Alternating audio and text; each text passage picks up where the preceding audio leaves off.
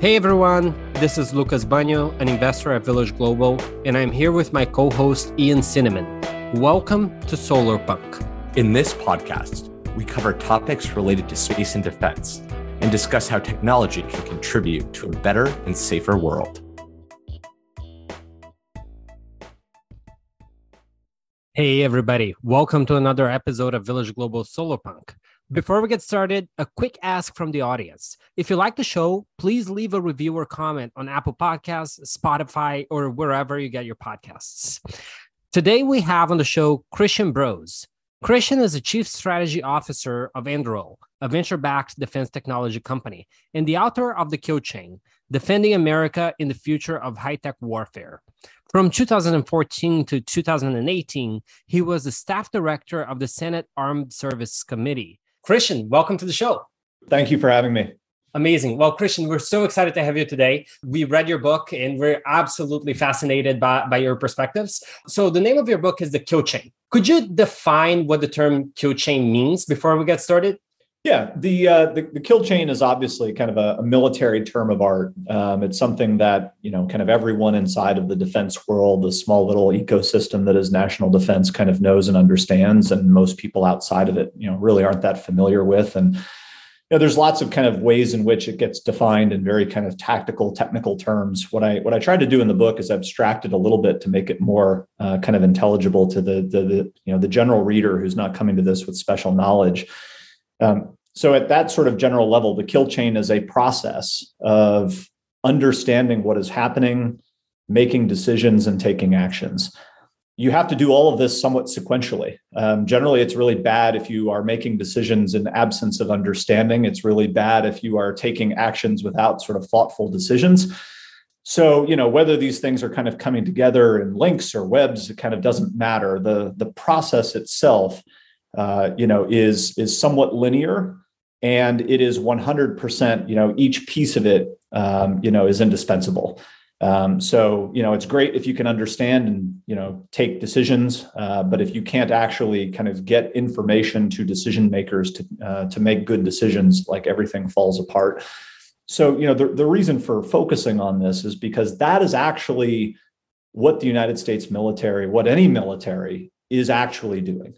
And it is, I think, a way of making this more understandable to people who haven't served, who don't work in national defense, who, all of the jargon and the acronyms that are constantly thrown around in this world kind of escapes them, because this is what we do in our day-to-day lives. I mean, this is what businesses do. This is what sports teams do. You have to understand what is happening in the environment where you're competing. You have to get that relevant information to decision makers to, take good and timely actions or decisions. And then you have to have an ability to execute on the strategies and decisions that you put into place. So, that kill chain process, when we start to confuse it with, threats and technology and programs and all of the things that people focus on in national defense, at its root, the thing we are actually trying to do is what the military refers to as closing that kill chain from understanding to decision to action. Do it at greater speeds and greater scales than our competitors can, because that's how we gain this kind of decision advantage and actually accomplish our objectives. Amazing. And one of the things that becomes clear for the readers of the book is that, you show that the U.S. military has long had a focus on platforms that are very expensive to build, very expensive to maintain, and a lot of times are not really able to work together. Has this changed at all in the past 2 years since the book was published? And what needs to be done to really enact this change? Yeah, I mean, that's a massive question. And if you know the answer, let me know. But, has it changed? It's starting to, and I'd say the conversations that we're having in the national defense world about all of these types of, ideas, the picture of the threat vis-a-vis China, the views of new technologies, it's a very different conversation than the one we were having when I was back in government, 2014, 15, 16, 17. And that's good. I genuinely believe that, kind of senior decision makers, uniformed, civilian, and others, I think really do understand that we're not where we need to be. The timelines are moving, in some pretty troubling ways, and we have to really kind of get after this. I think the challenge is, where everyone is kind of, focused right now. It's like, okay, we've admitted that we have a problem. Now, what the heck do we do about it? And that kind of gets to the core of your question. I think to a large extent, the ways in which we have traditionally thought about military power, you could generally kind of describe as, relatively big, expensive, exquisite, sort of heavily manned, hard to replace things. Ships, aircraft, vehicles, satellites. And that's been the core of US military power for a very long time, and still will be to some extent into the future. I think the thing that is new and different is, particularly because of the revolution in technology that's been occurring outside of national defense, largely in the commercial world, you can now start to see how these technologies are applying in a defense world where you can build a military that has very different attributes than the one that we, kind of have, come to know and love in the United States. And this kind of looks more like a consumable military. It's relatively smaller, lower cost, more intelligent, more autonomous, even to some extent, more expendable systems. And I think the sort of the core challenge here is that we have an entire, what John McCain used to call military industrial congressional complex, right, that has been built up really since the Cold War to value military power in these big hardware intensive things. And the entire way in which we engage with this technology is still very Cold War-esque, right? We kind of envision that there are not going to be many companies in America that can build these things, aircraft carriers, long-range bombers. What is going to generate those new capabilities are very long government-funded research and development cycles, followed by relatively small procurements. And then once we buy those relatively small numbers of things, we're going to keep them in inventory and operate them and maintain them for 30 to 40 years. Again, there will be some aspect of the United States military, a lot of it, in fact, that's going to look like that.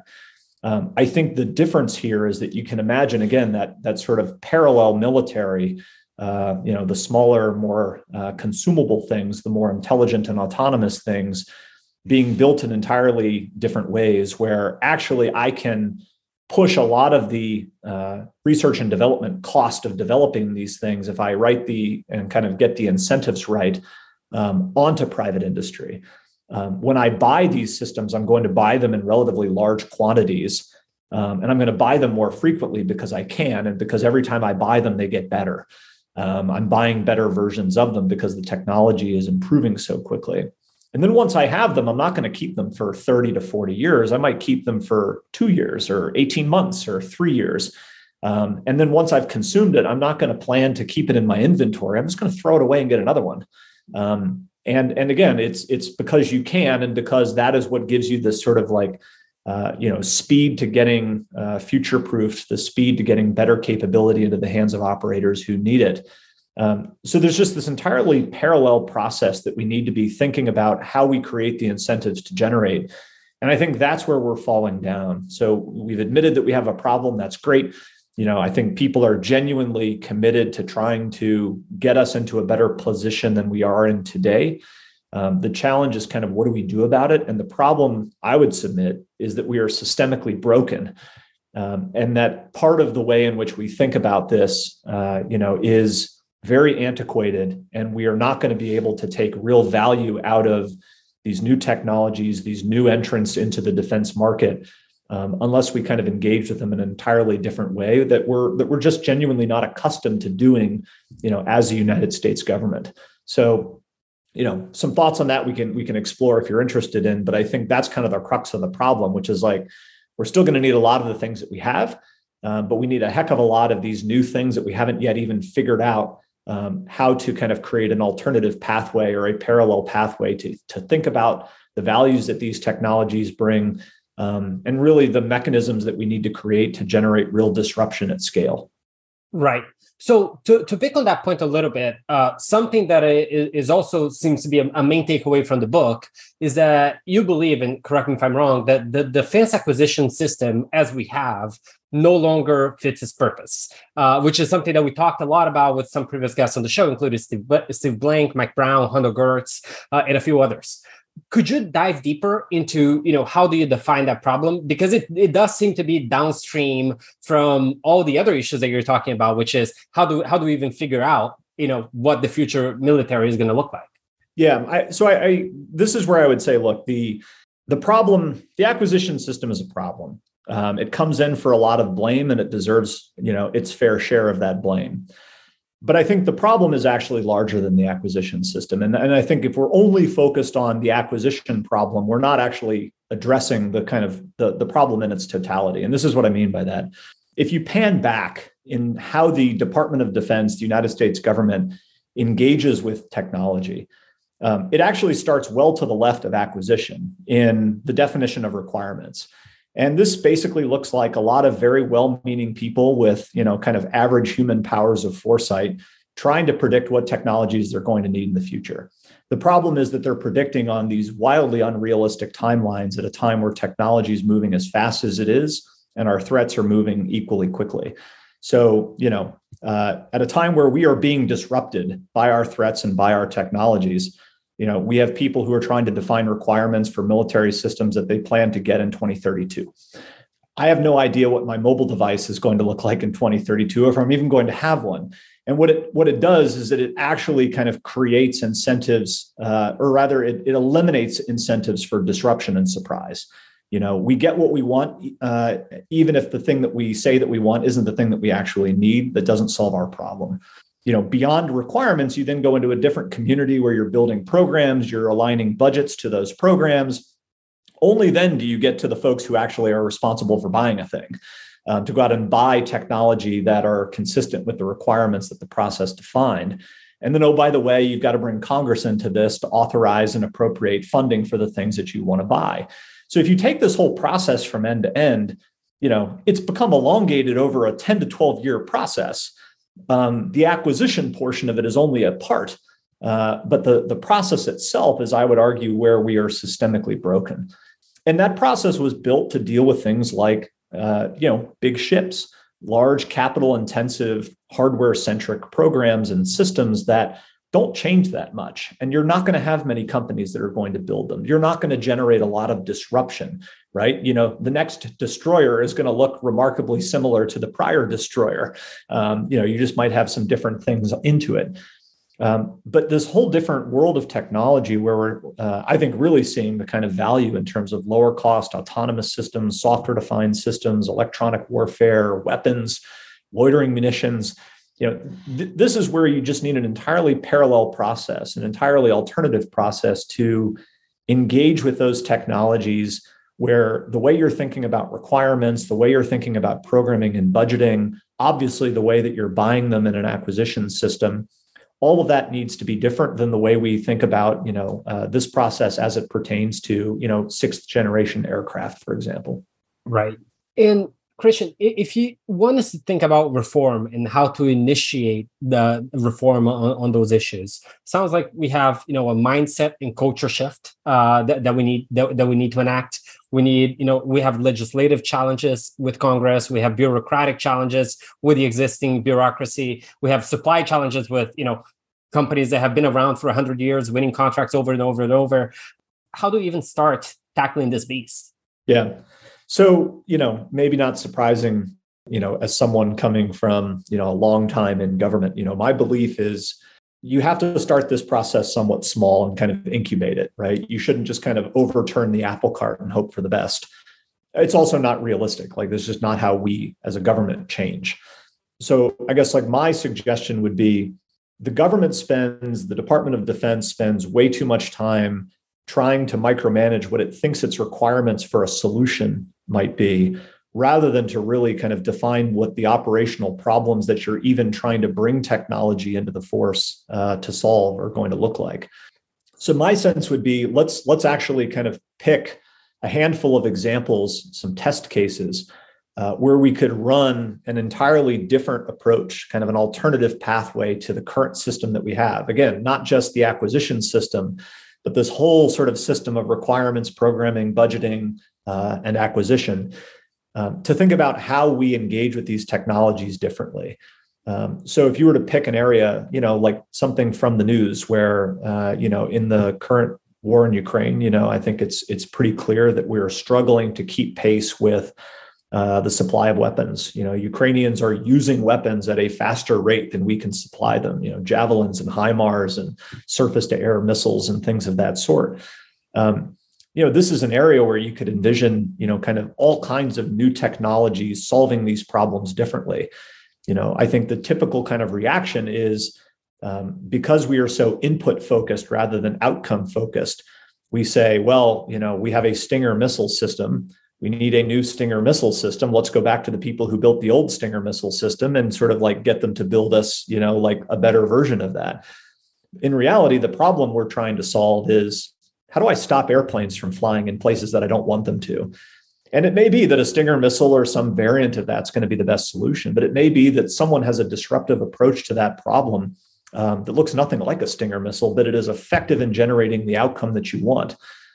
Which again, in the course of that kill chain process is like understanding where the airplanes are, making decisions about what you want to do about them, and preventing them from being able to operate. This should be something where we could very quickly say, look, we are going to, in a year to 2 years, we are going to hold a competition in the real world, right? So we're not going to compete in terms of like PowerPoint presentations and like bureaucratic black magic. We are going to hold a real competition where we are going to evaluate fieldable capabilities that can address this problem. We're going to do it on the basis of like, core metrics that we care about, cost, range of effectiveness, levels of autonomy, levels of effectiveness and actually doing the thing that they're supposed to do, safety.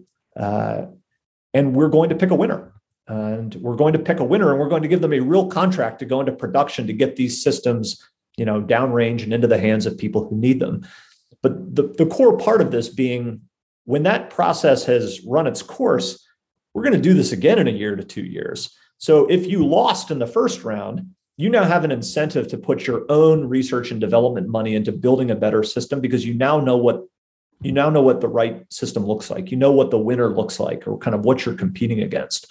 Or if you won, right, I think then you've still got your feet in the fire of like, hey, I won this round, but everyone is now gunning for me in the competition that's going to happen in 2 years. And you begin to start to create something that looks more like a free market.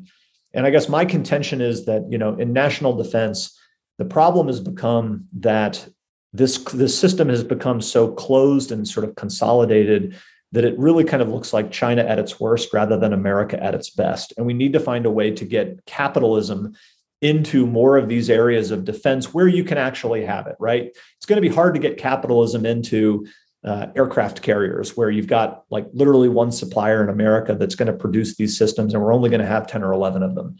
But in a world where we're talking about low-cost weapons, these kinds of systems, where we could be buying them in greater quantities at greater speeds, we could be modernizing them and upgrading them faster. We can be actually creating incentives for, disruptive approaches to come in and show their worth on a level playing field.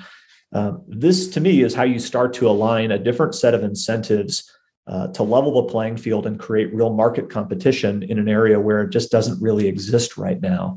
And, again, I would say if you could do that with one system, or one sort of problem, then you scale it to, 3 or 4 or 5 more, and start picking off more of this more and more of this defense sector, defense ecosystem, where you can start to generate something more like market creation, rather than have it be, very statist, very kind of like government trying to manage industry, keeping costs down, trying to generate performance in the absence of competition.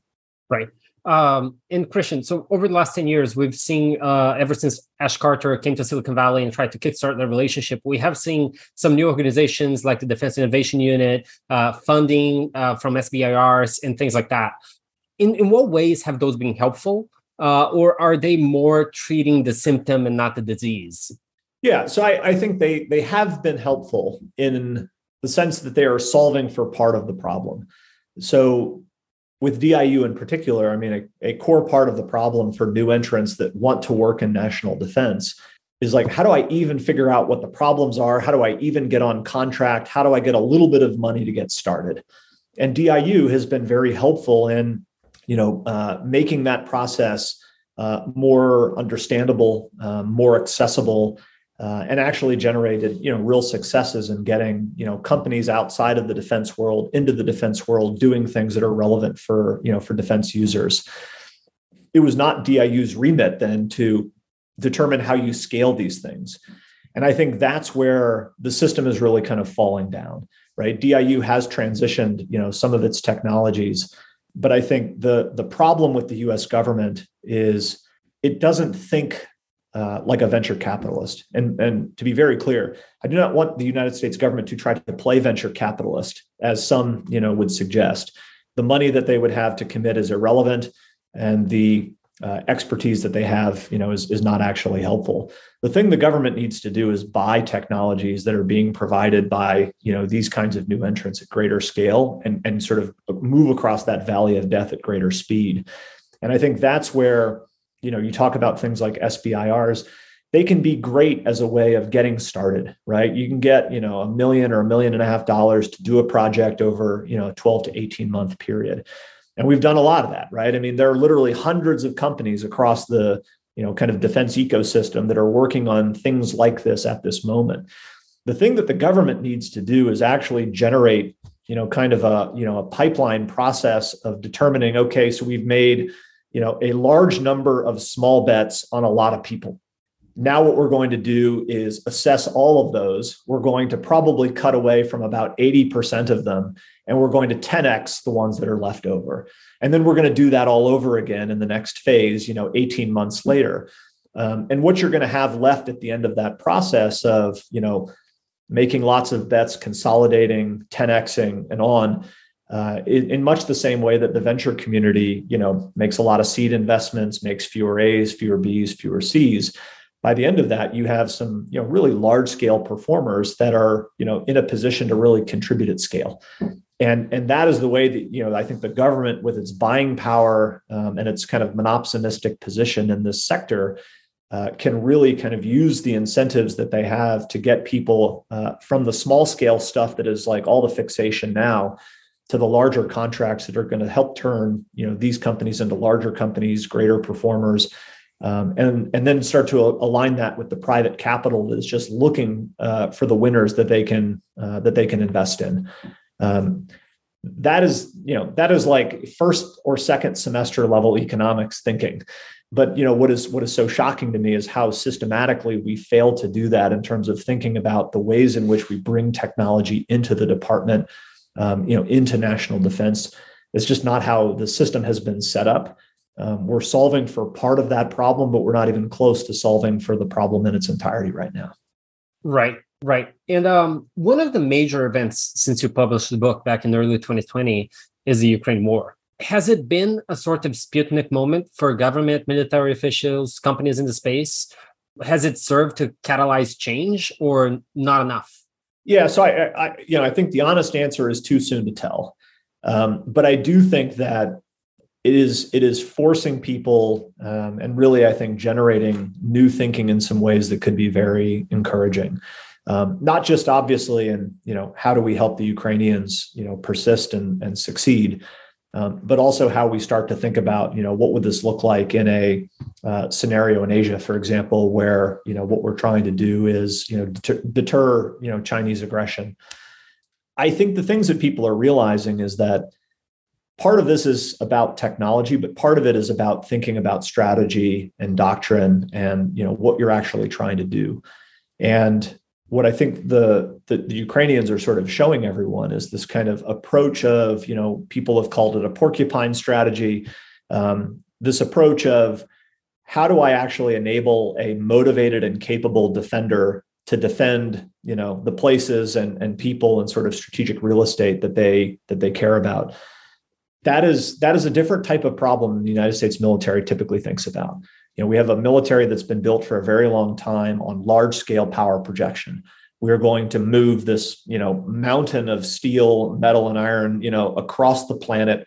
We are going to kick the door in, of an adversary. We are going to go, into their physical or digital space. We're going to take it over. We're going to persist there. That's how this is going to go. I think, the thing that we're starting to realize now is like, if that is how we're thinking about, a peer competitor, a China, not many historical examples of being able to do that real well. I think a different sort of way in which we should be thinking about this, which I think Ukraine has put into high relief, is actually the way we need to be thinking about this is kind of playing insurgent. We had to play counterinsurgent for 20 years. Like, that was no fun. How do we actually think about playing the insurgent role as a way of deterring and, if necessary, defeating a competitor that is trying to project power themselves? And I think that's the kind of realization that I see right now is, look, like, the bad news is projecting power is becoming really hard in the teeth of, kind of ubiquitous sensors, low cost precision strike, kind of anti-access area denial capabilities like what China has been building for 25 to 30 years. The good news is that if we play our cards right, like, projecting power could be really hard for other people too. And I think that's where you're starting to see, at the level of sort of thinking and strategy, ideas and doctrine, a different approach to kind of defensive warfare, deterrence warfare. And I think where you see the technologies really shine in that are not the sort of like big, exquisite things that, most of our defense budget goes toward buying. It is these lower cost systems, where I would include, missiles, weapons, loitering munitions, things that are incredibly relevant to those types of fights, to say nothing of, the low cost drones, the overhead sort of low Earth orbit satellite imagery, the command and control, the software defined technologies, the things that are really kind of helping the Ukrainians stay in the fight and actually be incredibly effective against, a superior force, right? However you kind of characterize it. So, in that respect, I do think it kind of aligns with a lot of the things I was writing in the book, kind of how do we generate defense in the absence of dominance? How do we kind of get these new technologies to be able to disrupt what our competitors are doing rather than constantly bemoaning the fact that our competitors are disrupting us? And I do think that wheels are turning, in all of the right places in the Department of Defense and Congress.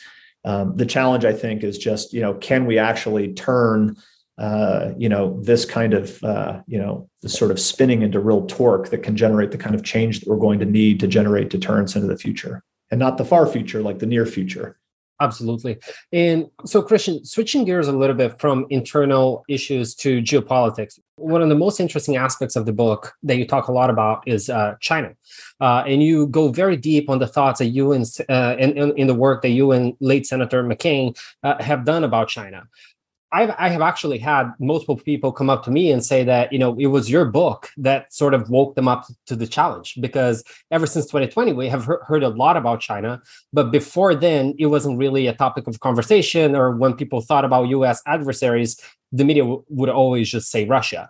Why did China worry you from early on? And what's the history and background of your interest and work there? The thing that was always so alarming to us was just the scale and sophistication of what the Chinese Communist Party was working on. When you look, and to be very clear, a couple of things right off the bat. Like, one, the book that I wrote, and much of, I think, our focus here is really kind of looking somewhat narrowly in kind of the military, national security aspect of this competition. But I'd be the first to say that it encompasses, economics and, diplomacy and the information environment and, all these other areas of the strategic competition. And the other thing I'd say is, look, let no one sort of, come away from this with the impression that I think China's 10 feet tall. I think they have tons of vulnerabilities and problems.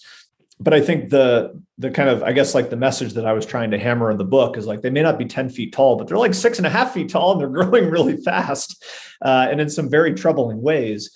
And I think, the reason that we were so concerned about it was this has not been, this kind of disruption that I think we're facing from China has not been like a hurricane that just kind of hit us one day unexpectedly. This has been the product of a systematic strategy and approach that they have had in place going back to the early 1990s. And it's been remarkably consistent. Like far better books than mine, The Long Game by Rush Doshi, it just lay this out, in voluminous, well-documented detail at how consistent, methodically, and focused China has been on trying to, disrupt what we're doing and ultimately displace us. Again, looking narrowly into that sort of military competition, initially, and still largely now, they didn't build the same kind of military that we did. They tried to build offsetting capabilities to fundamentally disrupt how we think about warfare, how we practice warfare. So not just kind of like, can they match us 1v1 in ships and airplanes? And oh, by the way, they're like outdoing us in both of those respects now.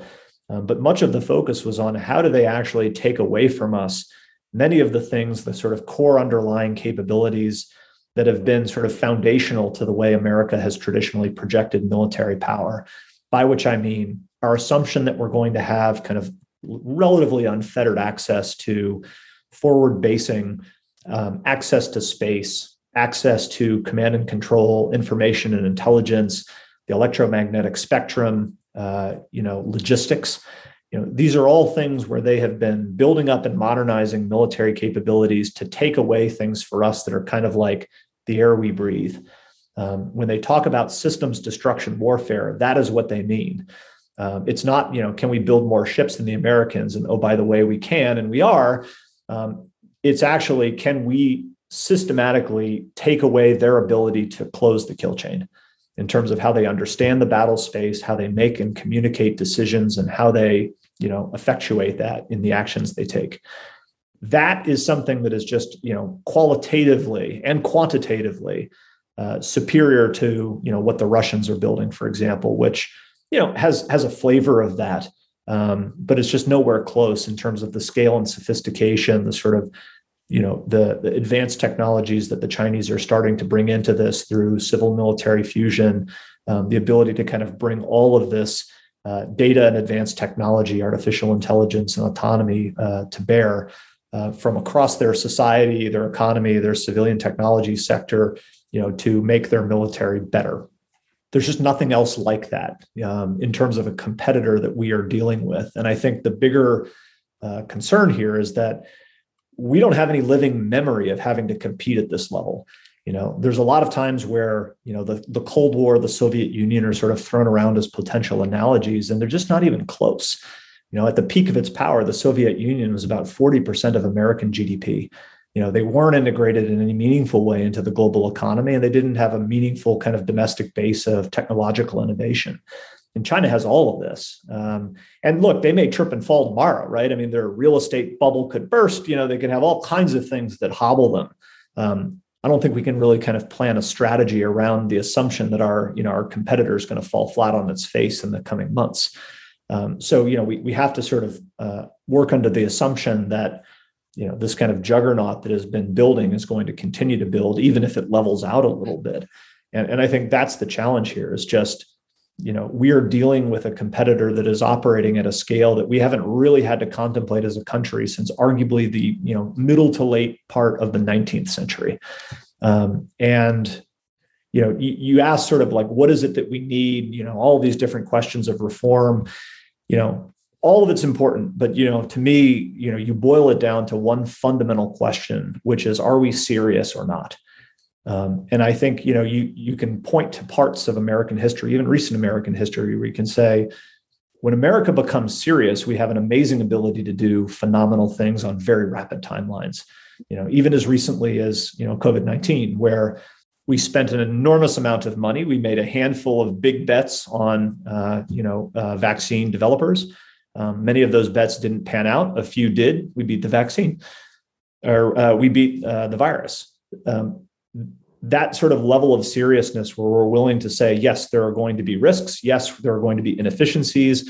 There's probably going to be some fraud, waste, and abuse. There's going to be some things that don't look good in the Washington Post, but we are going to operate at a scale and a level of seriousness where we're going to make big bets. We're going to consolidate those bets, and we are going to win sort of key parts of the strategic competition that are going to matter for us into the future. And we're going to do it on a rapid timeline.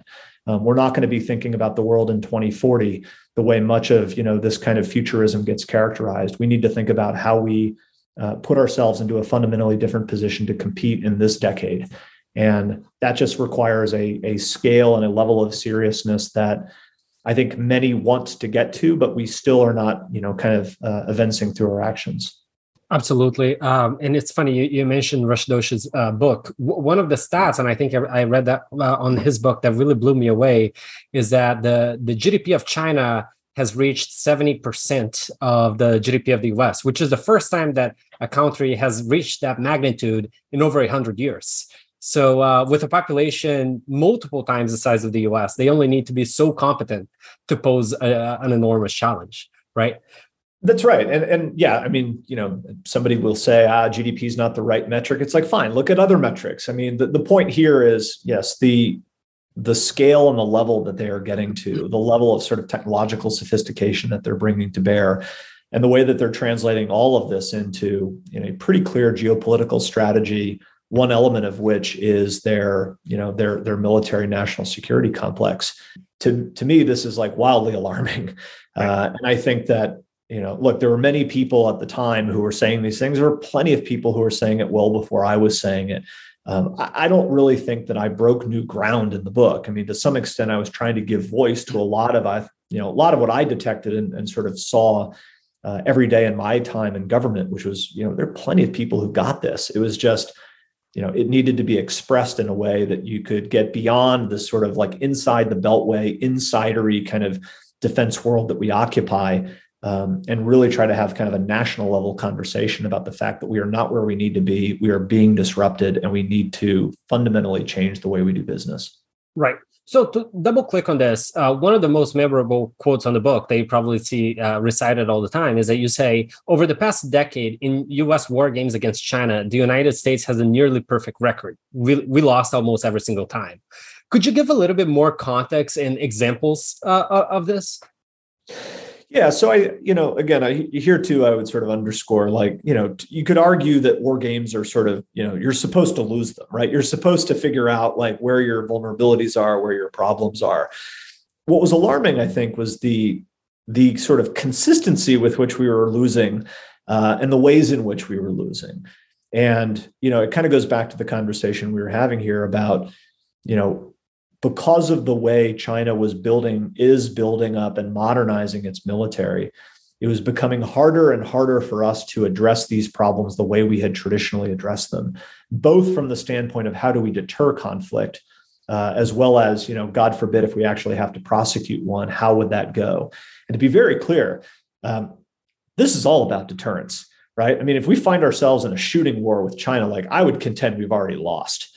And the only way we're going to deter is by, having it be so clear in the eyes and the minds of our competitor that this is just not a fight that they want to pick. And that's the thing that I think is troubling, as to like whether or not they actually believe that right now. So, to your point about the sort of the learnings from this, kind of years of wargaming that had been going on, it was the fact that the things that we had always counted on, the things that we had always assumed would be there for us, that as we were developing, better aircraft or, better ships or better sensors, it was always kind of resting on this foundation of, well, we will have forward bases, both on the land and in the sea. We will have access to space and the electromagnetic spectrum. We'll be able to resupply our forces on the other side of the planet in time relevant ways. And those were the things that China was, showing itself increasingly capable of being able to take away. And if you take that away, it doesn't really matter, what the other are, the other kind of military systems that you're putting on the field. If they're deaf, dumb, and blind, they can't get resupplied. They can't communicate information. They can't receive information. These are all the problems that we have. So, I think it's this kind of, the takeaway for me was, look, this isn't just about, we need to start a, next generation aircraft program and it'll solve all of our problems. This is a disruption to our entire way of war, which we have become very accustomed to, and it's worked quite well for us, arguably for, 60 to 70 years, probably even longer than that. But because of the nature of this problem, because of the technological sophistication and just the sheer scale at which they are operating, we kind of have to rethink everything. And that sort of takeaway is a much harder one, right? To kind of glean from these war games, where you're sort of saying, all right, well, maybe we need to start a new program to fill some narrow technological gap that we have. The thing that was most alarming, I think, to me and to Senator McCain and many, many others too, was no, this is a complete challenge to our entire sort of ways and means of operating our military. And we really need to rethink the whole thing from soup to nuts. Absolutely. So something that what you said made me think of is we chatted recently on the show about a Chinese Communist Party paper called Unrestricted Warfare, which I'm guessing you've heard of. And the paper basically mentions how the Western mind sees war in a very black and white binary way, while the Eastern mind can exploit that by fighting war in ways that the West is generally not prepared for. Do you think, seeing what you have seen inside and outside the government, do you think that this is a valid framework to think about how things have turned out? Yeah, I mean, I would sort of dispense with the Eastern-Western sort of dichotomy of it. I haven't read the paper, but I would sort of dispense with that and say, no, like this is the nature of warfare, right? There, it's not sort of on or off. There is this kind of gray scale or continuum between, like complete peace and total war. And I think that is the state that we have been in with China for a very long time, where, you could roll the clock back 5, 10, 15, 20 years, and the kinds of things that they were doing to us in terms of, espionage, intellectual property theft, ways in which they were sort of weaponizing things that we don't typically think of as like quote unquote military capabilities. But we're all in the service of, improving their strategic position, weakening us, hobbling us, leaping ahead of us. I mean, they were 100% all in on that. And I think it's only become, relatively recently that we've started to realize that, they're not, a strategic partner with whom we are at peace, nor are they, a complete enemy with whom we are at war. It is this complicated thing in the middle where we are in a pretty knockdown, drag out state of competition right now. And there is 100% a military intelligence kind of national security dimension to that. I think we've been very late to the game in realizing that. I don't think that's sort of an Eastern-Western thing. I think it is a nature of war thing that for reasons of policy, clinging to sort of outdated assumptions about the Chinese Communist Party and a whole lot of, frankly, domestic interests that didn't want this to be true because they were making a lot of money in a world where, China was a strategic partner and, everything was hunky-dory. I think that is the world that we've now, I would say on a pretty bipartisan basis, kind of accepted that we're living in, right? I mean, Democrats and Republicans these days can't seem to agree that the sky is blue and the grass is green, but you went from the Trump administration to the Biden administration. And as far as I can tell, when it comes to the question of China, the sort of strategic focus there, the ways in which that's informing national security, national defense strategies, it's a heck of a lot more continuity than it is change. And I think that's a good thing. I mean, I clearly think that's a good thing. The question then is sort of like, can we actually follow that a few levels down and actually have something that looks like a national consensus around how we're going to compete effectively in this, gray zone, neither peace nor war, but, high level of strategic competition kind of environment that we have. Absolutely. And Christian, like I think you said at the beginning, you wrote your book to inform a more general audience of a lot of the problems that you're seeing within the government. If you are someone that read the book, but doesn't work in the military, doesn't work in the government, is not working at a company like Anduril, but care deeply about the future of America, the future of American values, what do you recommend them to do? It may sound somewhat trite, but I mean, I think the thing that we really need from a public standpoint, is a recognition that we need leaders in Washington who are going to understand the conversation that we're talking about today and are prepared to go in and act on it, who are going to be, prepared to get elected to Congress or elected to the Senate or, go into public service, uniformed military, civilian, intelligence service, what have you, diplomatic service. with a desire to really contribute to this competition in much the same way that, in earlier phases of American history, we did mobilize the public. We did sort of galvanize public support for very, in some cases, risky strategies. And I use that term, intentionally. We have to be willing to take more risk and accept more risk as a country.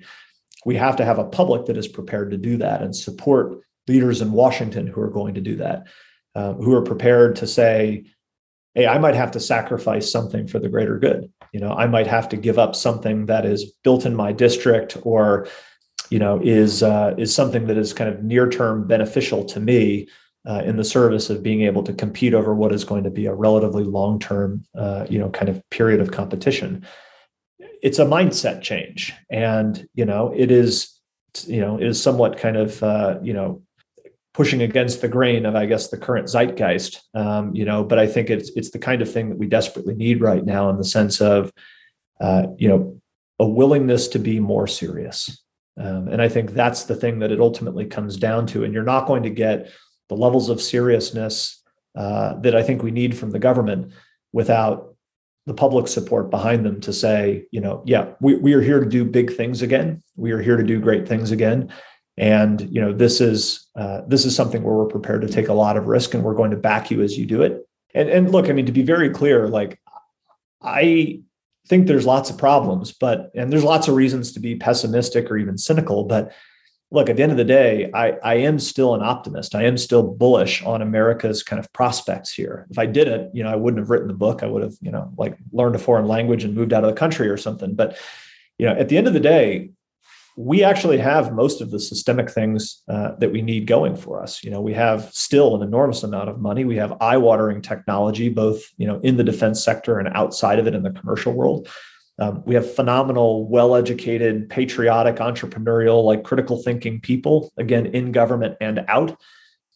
The thing that we need is just, a greater level of seriousness, and we need to get out of our own way.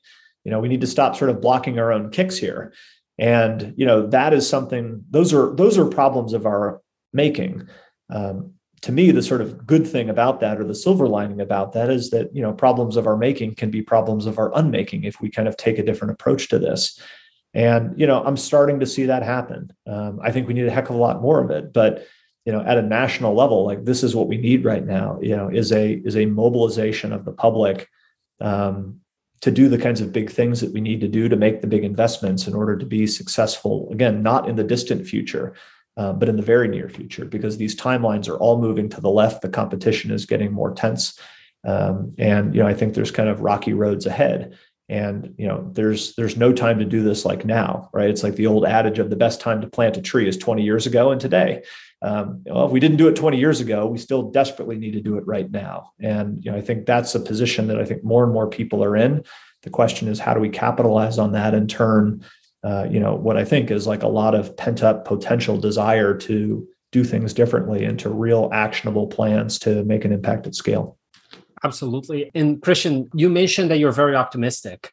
I'm curious, what are the main events or factors that you've seen develop in the last couple of years that make you the most optimistic that we can solve all of the challenges that we discussed here today? Yeah, I mean, not to recant on what I just said. I mean, I am optimistic in the sense that I am not, just kind of like throwing in the towel, all hope is lost. Like there are reasons for optimism. Like I still wake up every day and see, the 99 obstacles, in my way, our way. But again, I think the reason I am confident that these are things that we can surpass, right? These are obstacles that we can get beyond, is partly what I just said. The systemic advantages that we have going for us are pretty considerable. That I think that if you were to ask China, would you trade places with the United States? I'm not sure that they would say, that they wouldn't do it in a heartbeat in terms of the good things that we have going for us, right? So again, we shouldn't assume that our rival is 10 feet tall, nor should we kind of assume that, all of the things that are hard for us are somehow going to be, a walk in the park for them. They're just going to skate by all of these, hard obstacles in their way, and many different ones that are not in our way, as it pertains to their sort of uniquely authoritarian form of government and all of the sort of downstream effects of that. So there are a lot of reasons that I think we can be confident and optimistic. And I think the one that I would add to that is like, I don't think that we have achieved the level of seriousness that we need to be successful. But boy, is it trending in the right direction. Again, so I remember, in 2014 when I was in government, I remember reading stories of, people in the last or the Obama administration that were being upbraided for referring to China as a strategic competitor, saying we had returned to an era of great power competition. It was like, that was forbidden. You weren't allowed to say such things. And now it's like, basically passé. There is a degree of bipartisan consensus here. There's a willingness on the part of people in public service to really kind of push the boundaries of what their authorities are and kind of get out of business as usual and do hard things and do big things. And, I think we desperately need that. And I think the real challenge is just, okay, well, how do we do it? How do we kind of get to that, that sort of like level of seriousness and turning it into real action that we need quickly? That's still a hard problem. Like, don't get me wrong, but like, boy, there are a lot of things that I think have fallen into place to the left of that, in the absence of any of them, like we would just be in a world of pain right now. So I think the good news here is a lot of this, I think, is still, our destiny is in our own hands. It is not sort of fundamentally out of our control. Now, the longer we wait to kind of get serious, to kind of get our act together, the less that will be true. And there is a point at some point in the future, and like not the distant future. And I worry it's moving left, not moving right. There's a point at which, we just have sort of squandered our ability to control our own destiny. And we are fundamentally living at the mercy of others. And we've seen this happen, historically with, great powers that have failed to sort of recognize a strategic challenge that was facing them and get ahead of that with real foresight and strategy to stay ahead or to get further ahead. So that time is coming. And that, I guess, is the main thing that I was trying to leave people with in the book, which is we don't have any time to waste here. I'm optimistic that we've got all the raw material to be successful. But the clock is ticking and, it's on us, like fundamentally on us, whether we do that or not. Amazing. Well, Christian, this is a fantastic note to end on. Thank you so much for coming on the show. No, thanks for having me. It's been a great discussion.